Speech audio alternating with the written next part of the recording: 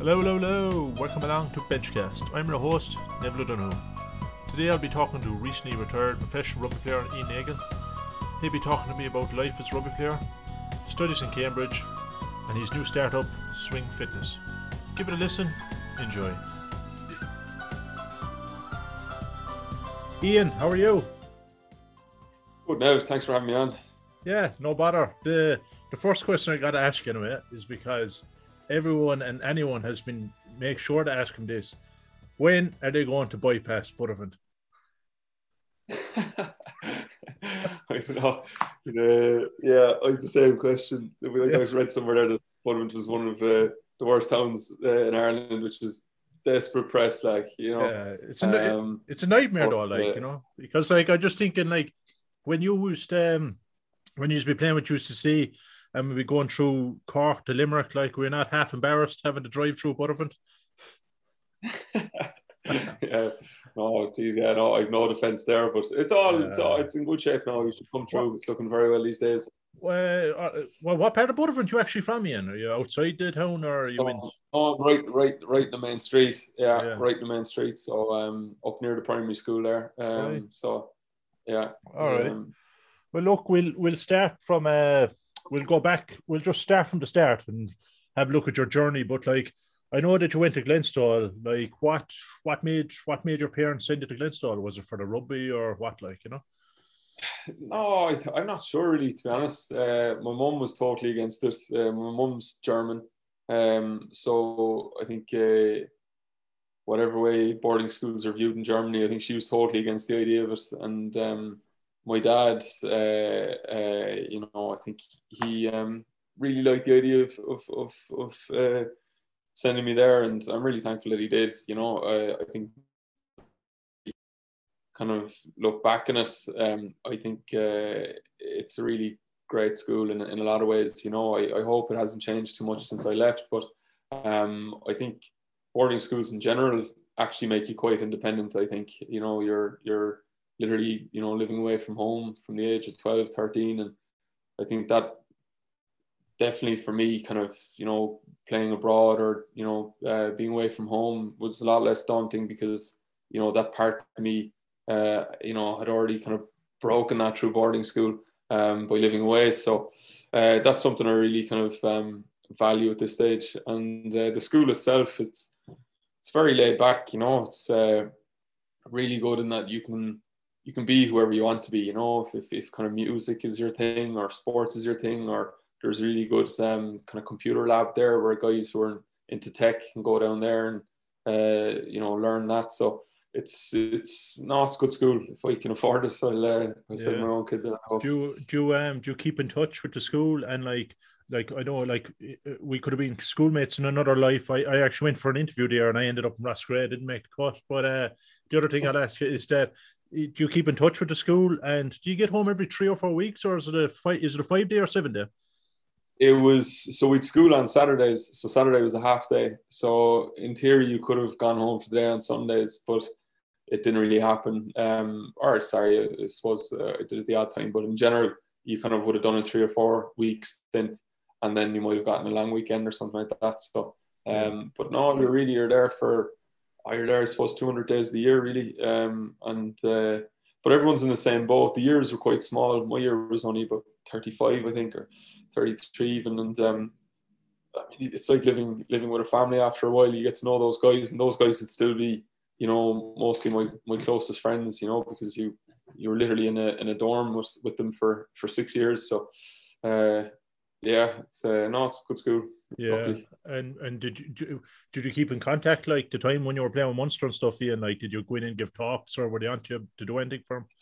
No, I got back once or twice only, which I feel guilty about. I suppose because I was based in Cork, I wasn't as close to the school as I would have liked. Schools obviously in Maroon and Limerick, and I think if I'd been in UL, then I probably would have tried to have gotten involved in coaching or helped out some way. But I didn't get back as much as I'd like to. I'd been in touch with a few of the staff there. Obviously, the guys in my year and the year is close to me, but it's something I'm conscious of. Right, they probably haven't given back as much as I would have liked to. Yeah, all right. Well, you got plenty of time to catch up now. But the other thing then, I suppose, you went on to UCC then, and you played, I think, UCC for 2 or 3 years, and then you went on, you played a year or two with Cork on. Like, I Yeah. suppose, do you think the club game still has a place in professional rugby? And do you think, did you enjoy your years with UCC? Yeah, I got so lucky. You know, the years I played club rugby, when I was in UCC, UCC were still in the second division, and I don't think the club had ever been in the first division. So, you know, but had been pushing to get promoted for a number of years, and then the first year we just missed out. We actually finished top of the league, but then we lost the final of the playoffs to Young Munster, I think it was, and or no, it was Ballynahinch, and so then yeah, that was it was great, because I think even though we didn't get promoted, I think we only lost one game that year or something mad like that, and then Yeah. and then the next year we got promoted, and that was such a big buzz for everyone who'd kind of been trying to get the club up to the top division for so many years, and it was a really great group of lads. Like, you know, it's kind of I think college rugby is a brilliant transition from schools rugby into definitely into kind of professional level. Well, there was And then great players in that team. Like Ian, like you look at it, Archer was on the team. Stephen Archer wasn't. John Ryan was on. Well, he was in a year younger than you. There was Neelis Kyo. I know he didn't go on to be pro, but he played Ireland A, or did he play Ireland under yeah. 18s? So like there was very good players in that team. Oh, guys, yeah, we'd DC, Sean Scanlon, and then loads of guys who like really should or could have been professional, like, you know, Sam Cronin, like, you know, like top class guys, like, you know. And then it was the same with Con. Like, I think Con played one league game, and I think almost every single person in the team was capped by Munster, you know. And like then you guys like Frank Hogan, who like maybe he was unlucky at Munster, given he did international back row at the time, but in so many other clubs in the Pro 14, he would have comfortably been, you know, a really good player for them. So yeah, I got really lucky with the kind of years that I had in club rugby, and I'd hate to think that it's something that's going to dwindle out over the years, because for my development, it was brilliant. You know, I got to play so many games of rugby in those 4 years. I must have played close to 100 games of rugby, you know, and at a level that was, you know, physically nothing like I'd been used to. And that really, like some AIL games I found to be much higher level than A games, let's say. And I think that's key to a lot of guys' development. And I would imagine that's still the case. Yeah, and then you went on, I suppose you got into the Munster squad, and I suppose one of the big highlights, I remember, it was a great night out, actually. I think you got us a few tickets for me and a few of the lads, against the Wallabies up in Thomond Park the night you beat them. Like, that must definitely be a highlight of your career. So, yeah, no, it is. Part of me is conscious that it's a highlight at the start of my career, and I wish I had maybe more highlights at the same level in the years that followed. But that was a kind of unbelievable night, you know, because that was only my second cap for Munster. It was my third cap, my second start, and I you know, I had no idea how it was going to really play out. You know, I think I was 100 kilos at the time, you know, and I was playing against the Wallabies, and it was just one of those kind of Thomond Park nights that, you know, when I used to go to games as a kid. Lash and rain. Lash and rain, and, you know, you didn't even notice it, you know. It was just it was unbelievable. Definitely kind of one of the best, if not the best, memories I have in rugby. Yeah, and then I suppose, like, because I remember after that game, like, you had a great game that night. Like, what kind of happened in Ian? Like, not that, did you have a load of injuries or what? Like, you know, because I also think what's interesting, you play with Leinster as well. Because look at Leinster, I think Leinster are way better bringing through younger players than we are at Munster. Like, you know, like I suppose you kind of went on, but did you kind of stall a bit? Because I know you went on loan then to Newcastle Falcons and over to England and a few places, didn't you?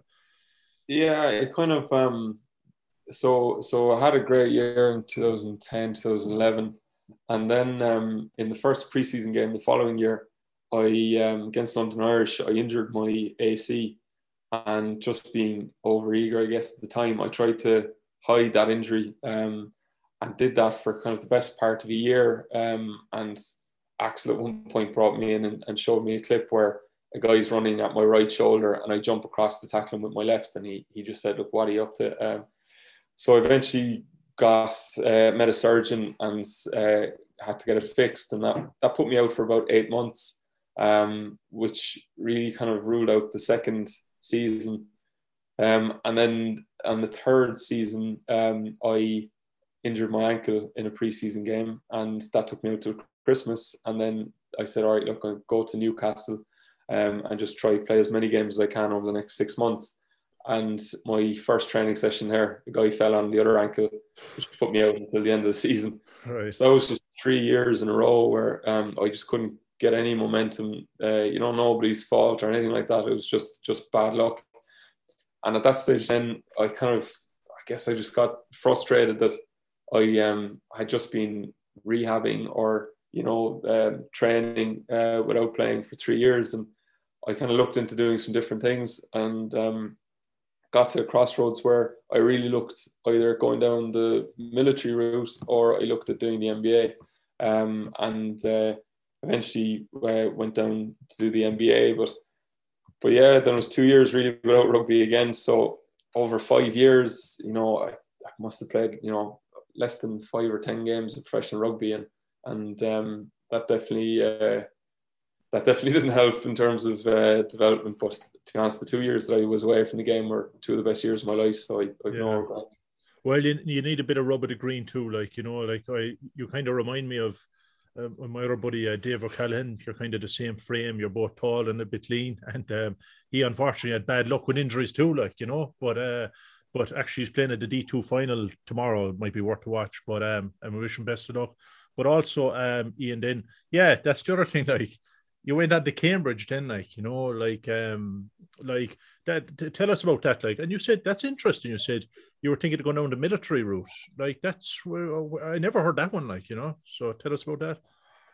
Yeah, well, it was something I was always interested in, and obviously played rugby, so it wasn't really an option. But I looked into this. To be honest, I never got too seriously down that route. I kind of met with a colonel in the barracks in Cork, and I went over to the UK and I kind of met a few guys who were kind of paratroopers, and there was a support base unit there, and just kind of asked them about their experience. But funnily enough, I hope I'm not getting anyone in trouble here, but I was meeting the colonel, and there was a cadet in the room with him, and I was kind of speaking to the colonel and kind of asking about what the process would be and this and that. And then the colonel left to get a cup of tea or something. The cadet was there, and he kind of turned to me and he said, do you know what? He's like, don't do it. He's like, if I'm doing a degree now, and he's like, if I could, as soon as I can get a job, I'm out of here.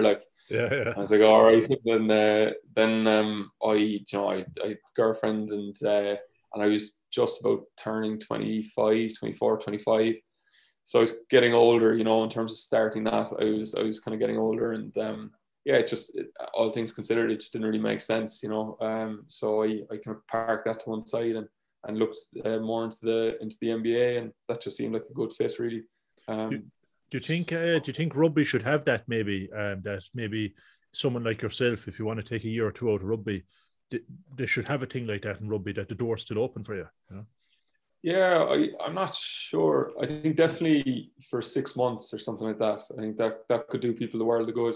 A year or 2 years is maybe too long, but I think someone getting 6 months out is good, just at the halfway point of their career. Yeah.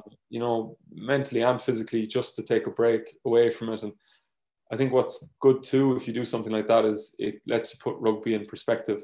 So that was the best thing for me when I took the year out, is that the bubble of rugby very quickly became small. The year that I was studying, I'd speak to someone from Thailand, and they wouldn't know what rugby is, and when you're in the kind of rugby bubble, rugby just seems like everything, or it has to some extent. But I think that would maybe do guys the world of good, is that at the midpoint of their career, they can take 6 months out and travel and do whatever, and then I think they'll come back with a much healthier mind frame as towards rugby. No, not everyone can do that, obviously, because it's just so competitive. But if there was a way of facilitating that, I think the rewards would come with it. And you did commerce in UCC and the MBA. What's that in then, Ian? What did you do that in?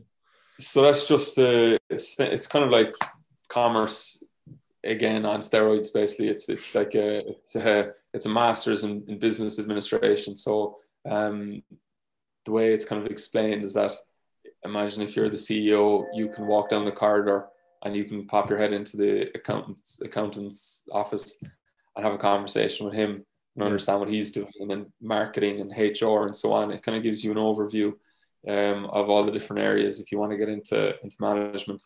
But yeah, it was brilliant. I was really lucky. Got a great.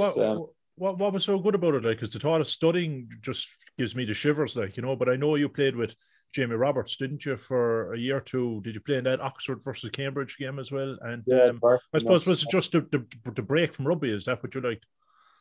So I know I wouldn't be academic at all, genuinely.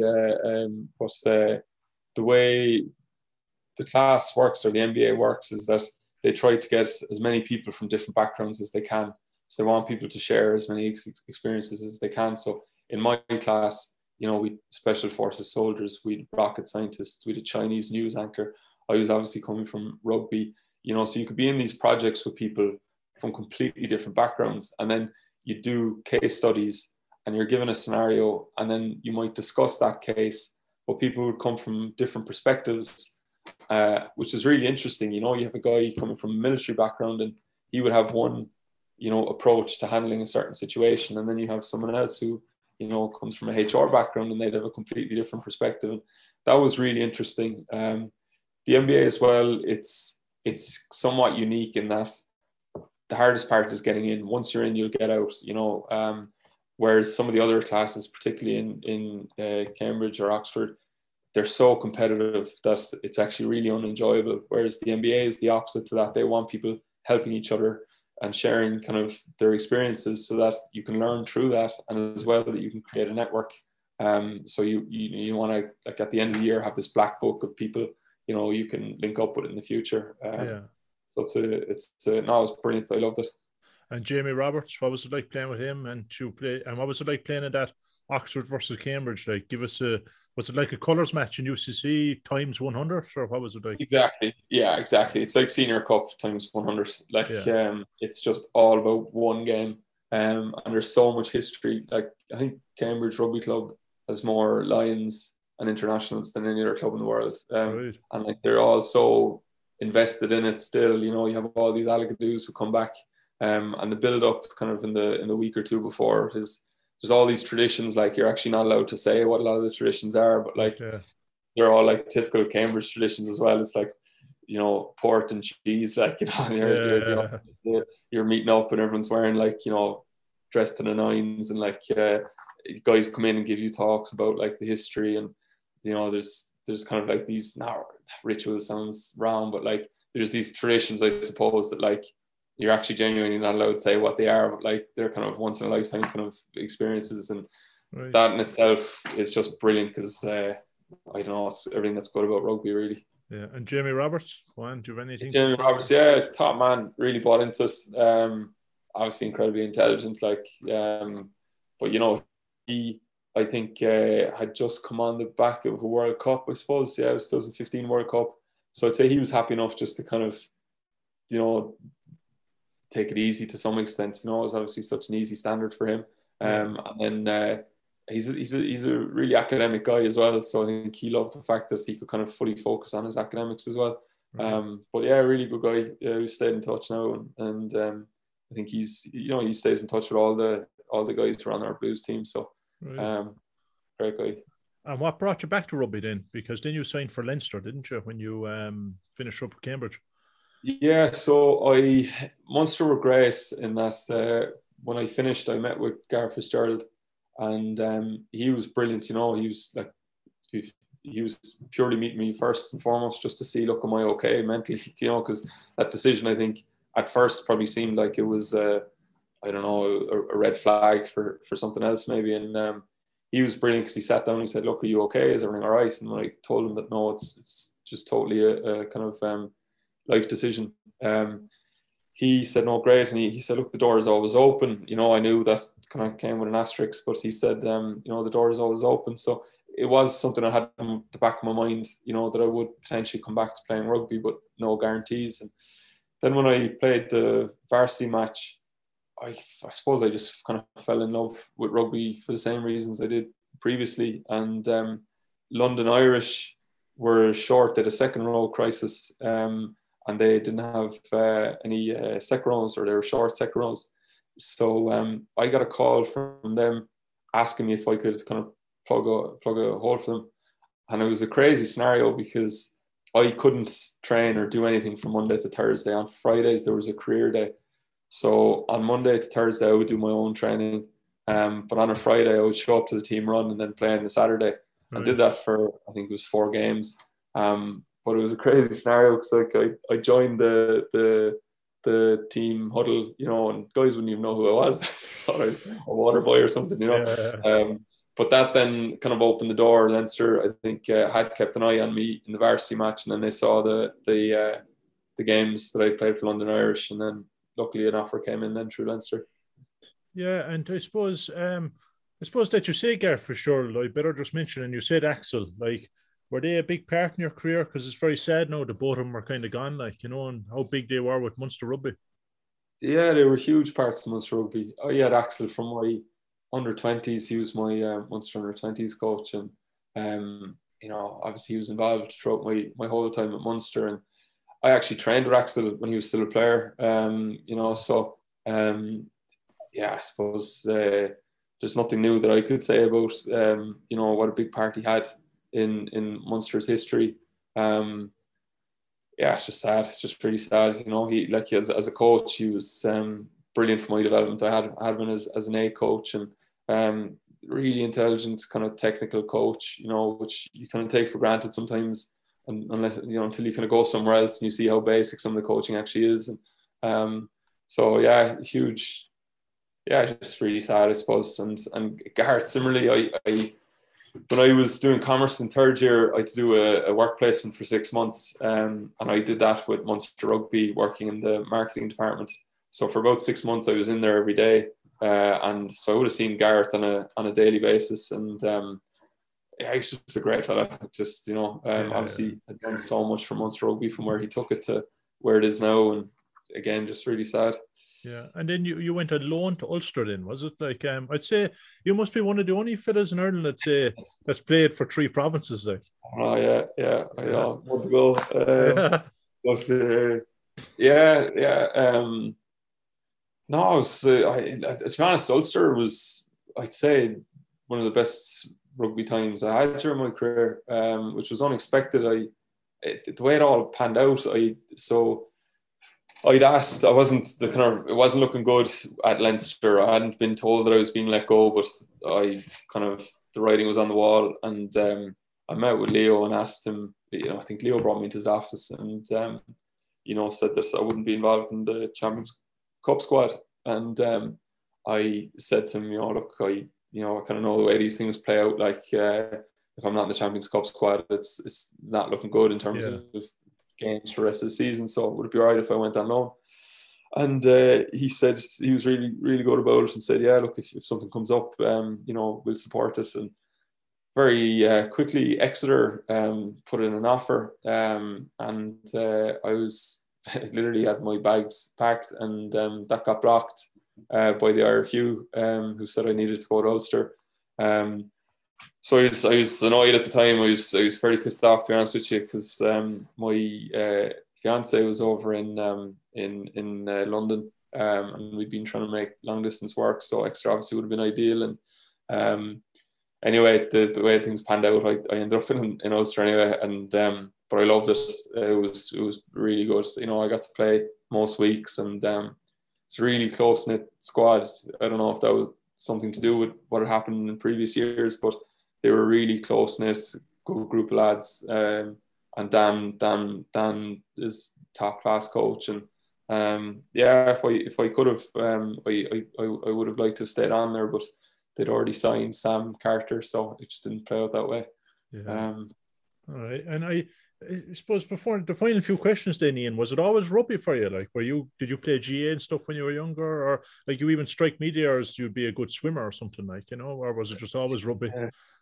No, I was always rugby. Well, before I went to Leinster, I would have played everything. Yeah, But once I went to Leinster, then it was really just rugby was the kind of main sport. In the summer that you could play soccer or athletics or that kind of thing, but didn't really have a choice, to be honest. It was yeah. mostly rugby. So just that's how it all worked out. And then the like I suppose a lot of my guests I asked them like, that there's been ups and downs in sport, but like rugby's been good to you as a whole, like, hasn't it?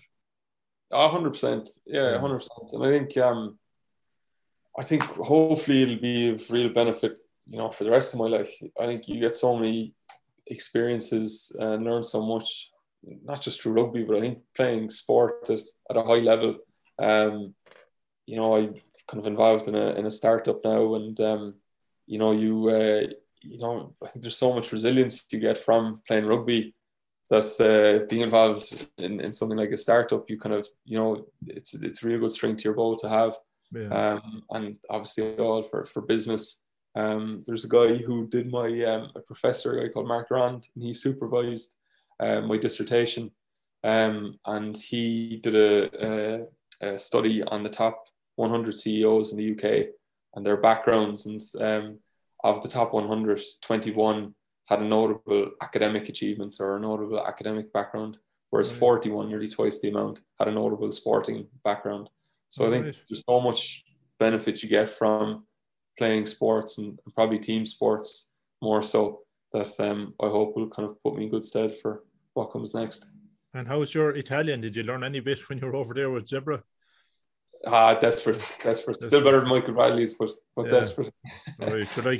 You're like Gareth Bale then, you never adapt to culture. But the other thing I'd ask you is and the final question in rugby terms is that was it your last game against Munster? Was it your last professional game? Like how did that feel? No, so shame. So I'm finished now. But all the foreign guys at Zebra whose contracts were up at the end of May, there's about 5 or 6 of us who were in the same boat. They released us at the end of May, even though there's 2 more games in June, because the new president came in from the federation and he said, look, for the last 2 games, it's not worth keeping all these guys on for an extra month. So it's a shame. I'd love to have finished against Munster, but such is life. Yeah, and tell us then, I suppose, Ian, finally, is this new, so you stepped away from rugby. What are you, you're 32, were you? Am I right in saying? 22 now, yeah. Yeah, tell us about the startup then you were telling us about. What's the next chapter you're going to go for?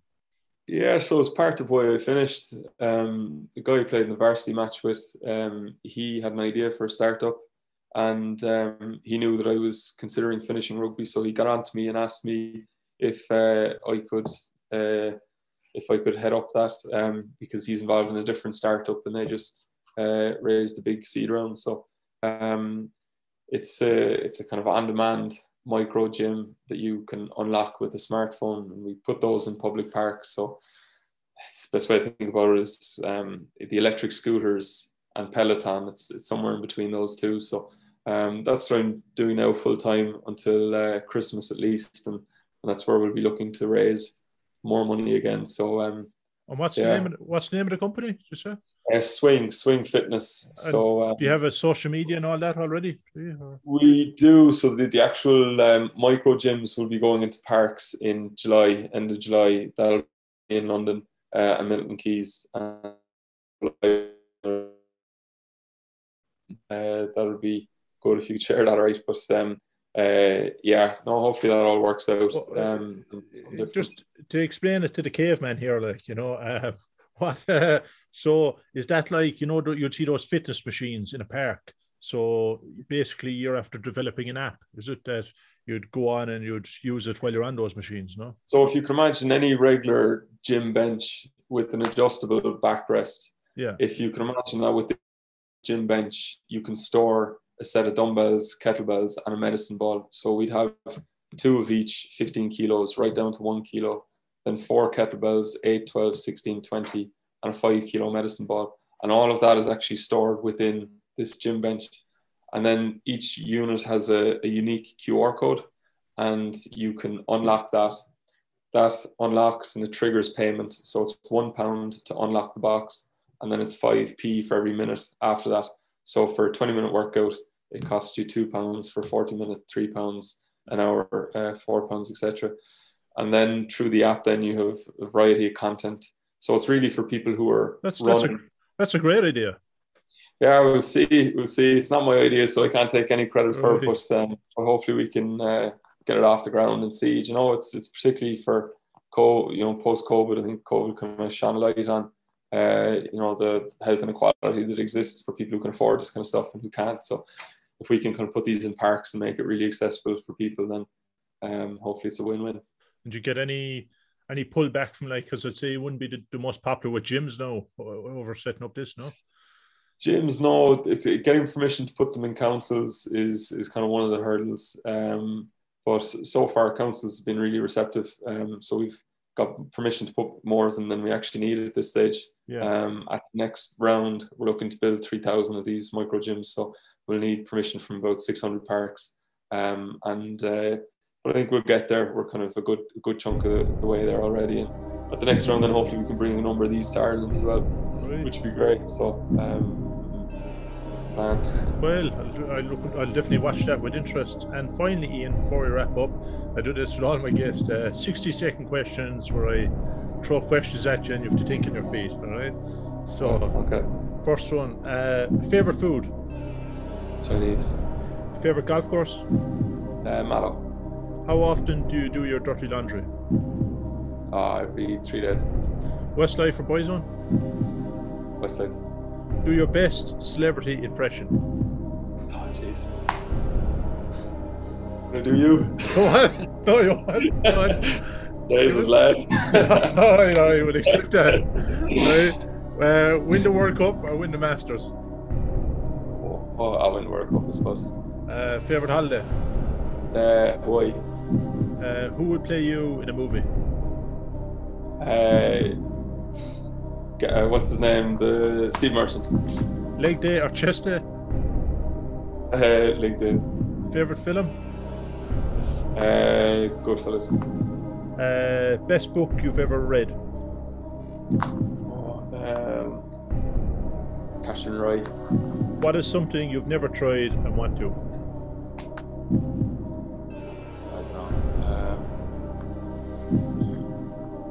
I don't know. Starting a business. All right, okay. And finally, go to karaoke song. Fresh Prince of Bel-Air. The intro. Yeah. That's good. Ian, thanks a million for that.